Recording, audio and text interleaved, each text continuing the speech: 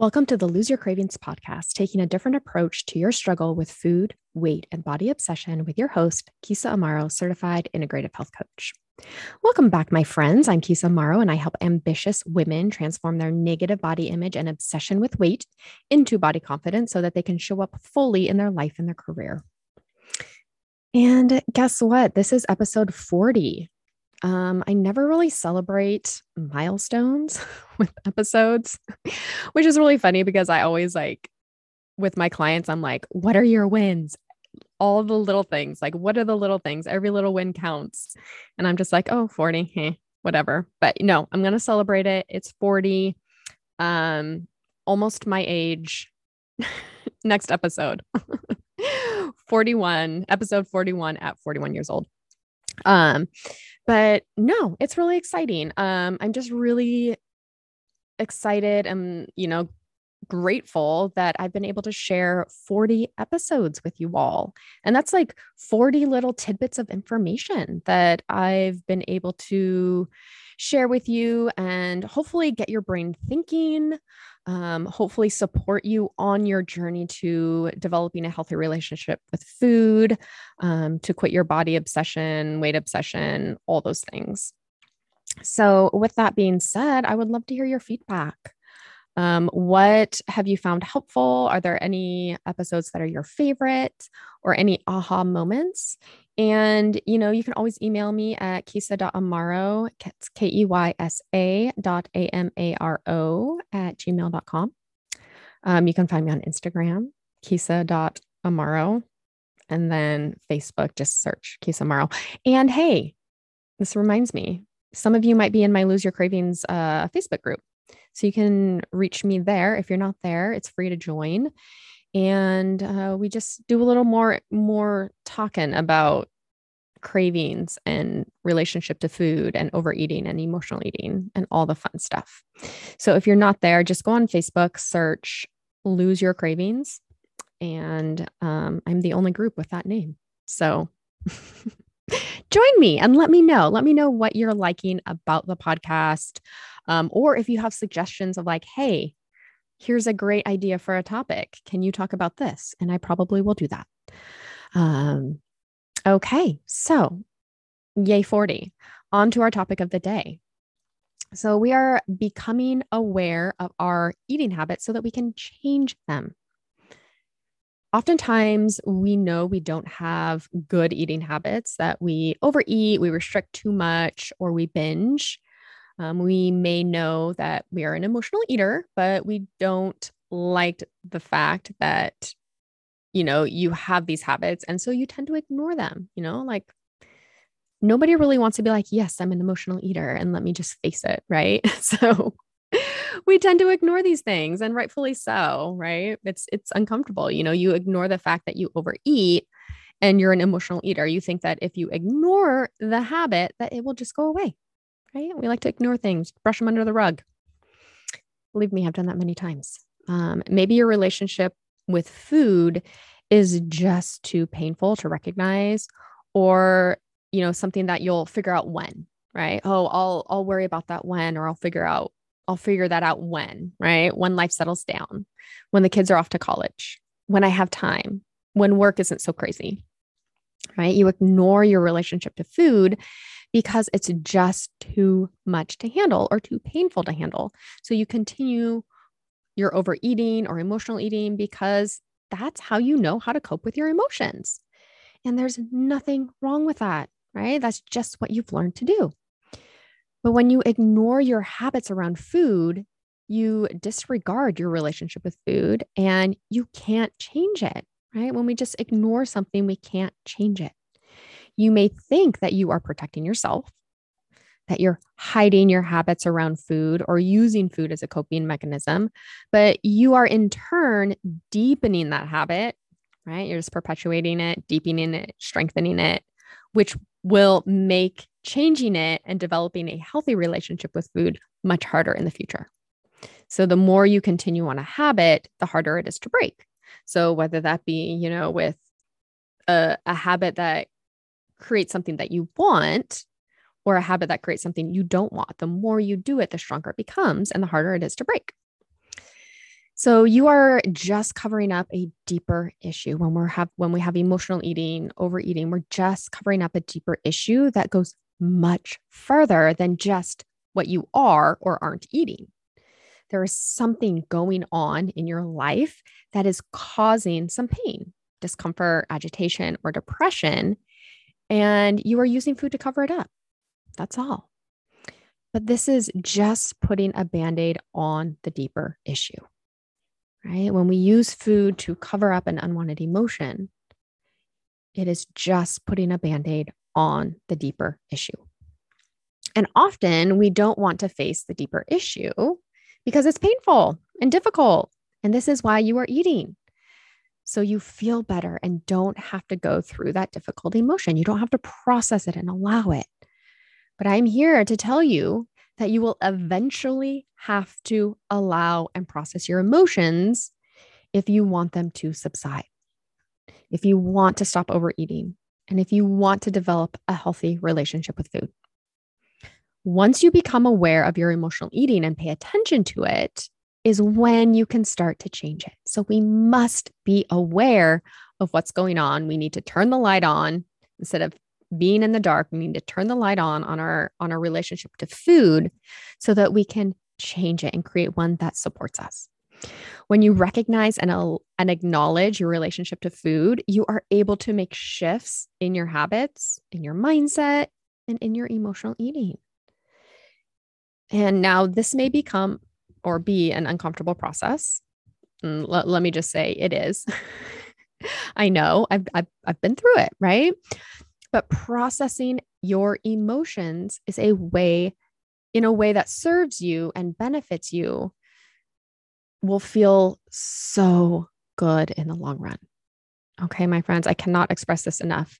It may be painful up front, but rainbows and unicorns are over that mountain, right? You have to go through the hard part to get to what you want, right? So let me ask you this. What is the long-term result of your emotional eating? What is it? Struggle around food, hiding your eating, poor relationships, not pursuing relationships, not feeling that you deserve a relationship, not putting yourself out there in your business or work, feeling guilt and shame towards yourself, feeling hopeless, having a poor body image, right? Weight fluctuations, depression, anxiety. And these are just a few of the long-term results of emotional eating. Now, do you want these things?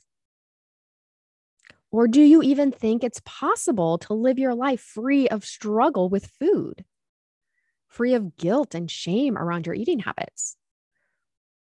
Or do you think it's even possible to have a positive body image? I know it may seem impossible to imagine a life free of guilt and shame around eating or to develop a body image that supports you. But let me tell you this, it is possible. In order for you to change your emotional eating, you must pay attention to it. You must pay attention to it. You cannot just sweep this under the rug. It will not just go away on its own. You must dive deep into what is under your eating and figure out what is going on beneath the surface, beneath the food. So, how do you become aware of your emotional eating? First, if you are not sure if you're an emotional eater, I want you to check out episode 34 titled, Am I an Emotional Eater? It will explain all the things. Okay. You'll figure it out. Now, this can be really for any habit that you have around food, what I'm going to share with you. But I work with women who struggle with emotional eating and overeating. So I'm going to be gearing these action steps towards emotional eaters. If you recognize that you are an emotional eater, which I can argue that most humans are, it's just if it is affecting your relationship to food, right? Like some of us can just eat when we're hungry and stop when we're full. And then maybe when we go out to dinner or are around friends and we overeat, right? Or maybe now and then we might overeat because we're stressed, right? But it's just here and there. And it doesn't really affect our relationship with food. It doesn't affect our weight or our health, right? Or our body image. But if it is, right? If it's affecting your relationship to food, your body image, or other areas in your life in a negative way, then we need to address it, right? And if you are using food as a coping mechanism, we want to find another way to cope with your unwanted emotions that doesn't include food and that will give you a long-term benefit versus short-term pleasure. Okay. Overeating, emotional eating is that short-term pleasure. We want those long-term benefits like healthy eating habits, healthy mental health, healthy relationship with food, healthy relationship with friends and family, with your spouse, with your kids, healthy body image, better mood. So let's start to become aware of your eating habits with compassion and curiosity. I'm not here to say you should feel bad about them or that you shouldn't be doing this, that you shouldn't be emotional eating and you should feel bad about it. No, that's not what we're doing. We are looking at it from a place with compassion and curiosity. That's the only way you will make change. So when diving into your emotional eating habits around food or your eating habits around food, I want you to come from this place of curiosity and compassion for yourself. So start paying attention to when you overeat or know that you're eating emotionally. So here are some things you can do. When you go to eat, ask yourself, am I physically hungry? And recognize if you are experiencing physical hunger or if you are eating emotionally, right? If you aren't physically hungry and you are reaching for food or wanting food, then you are most likely eating to cover up an unwanted emotion. Now, I want you to get curious about what that emotion is, right? This is where the curiosity comes in. What is that emotion that you're trying to cover up? Just get curious. Maybe it's stress, boredom, loneliness, agitation, frustration, or a host of other emotions. Okay. If you struggle with finding the emotion that you're feeling, I suggest you Google an emotions or feelings list. Right? There's many out there. So find one that resonates with you. It will just give you many ideas of different emotions, ones that you probably didn't even know existed and that you probably feel. Okay. So get that emotions list and to help support you in finding out what is that emotion I'm feeling. And it also, this list will help you. I like to think of it as like trying on emotions to see which one fits best, right? Am I feeling frustrated? Oh, no, it's not really frustration. Oh, maybe it's agitation. Is it agitation I'm feeling? Yeah, that's it. Okay. So use it to help you try on emotions and see which one fits best. Once you recognize what emotion you are feeling, what can you do proactively to help you process this emotion? Right? So if you're bored, what are some things you can do when you are bored? If you are lonely, what are some things that you can do that are proactive and that will help support you when you are feeling lonely? If you're stressed, what are some things you can do or mindset you need to have to help you process and manage your stress? There's also something to be said regarding allowing your emotions to be there. When you are in the moment and you're reaching for food, you recognize that you aren't physically hungry and that the feeling you are feeling is bored. Just allow that boredom to be there. Allow yourself to feel bored. It's okay. There's nothing wrong with feeling bored. I think so often, especially in our culture of instant gratification, that we believe we aren't supposed to feel bored or lonely or stressed, that we are entitled to be entertained all the time or to have things fixed right now, right? And we also think, I think we have this idea that feeling stressed or bored or lonely is bad, right? That it's bad to feel that and that we don't want to feel it. We resist it.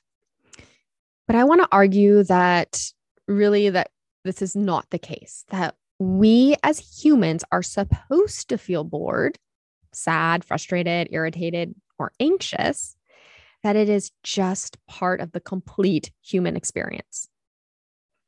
That life is 50-50. Half of the time we will feel positive emotions, and half of the time we will feel negative emotions. And that when we truly embrace the negative emotions and allow them to be there without covering them up with food or any other type of buffer, that we are able to fully experience the positive emotions. You see, when you numb your negative emotions with food, you also decrease your ability to feel positive emotions. So you're not only numbing the negative, but you're numbing the positive. When you allow your negative emotions to be present, to flow through your body, you feel the positive emotions deeper. And this is the human experience. When you allow yourself to feel bored and experience what it is like to be bored, then when you are entertained, the experience is much richer and fuller, right? Because you know the opposite. You know what it's like to be bored. So, my friends, I want you to stop hiding from your emotional eating. It is not serving you in the long run. Start getting curious about your emotional eating. Figure out what that emotion is that you are covering up and how to process and allow it without food. Now, this may be scary a scary step to take towards healing your relationship with food, but trust me, it is 100% worth the uncomfortableness of the process. Because yes, you will be facing negative emotions that you have been covering up, and it will be uncomfortable, but not impossible.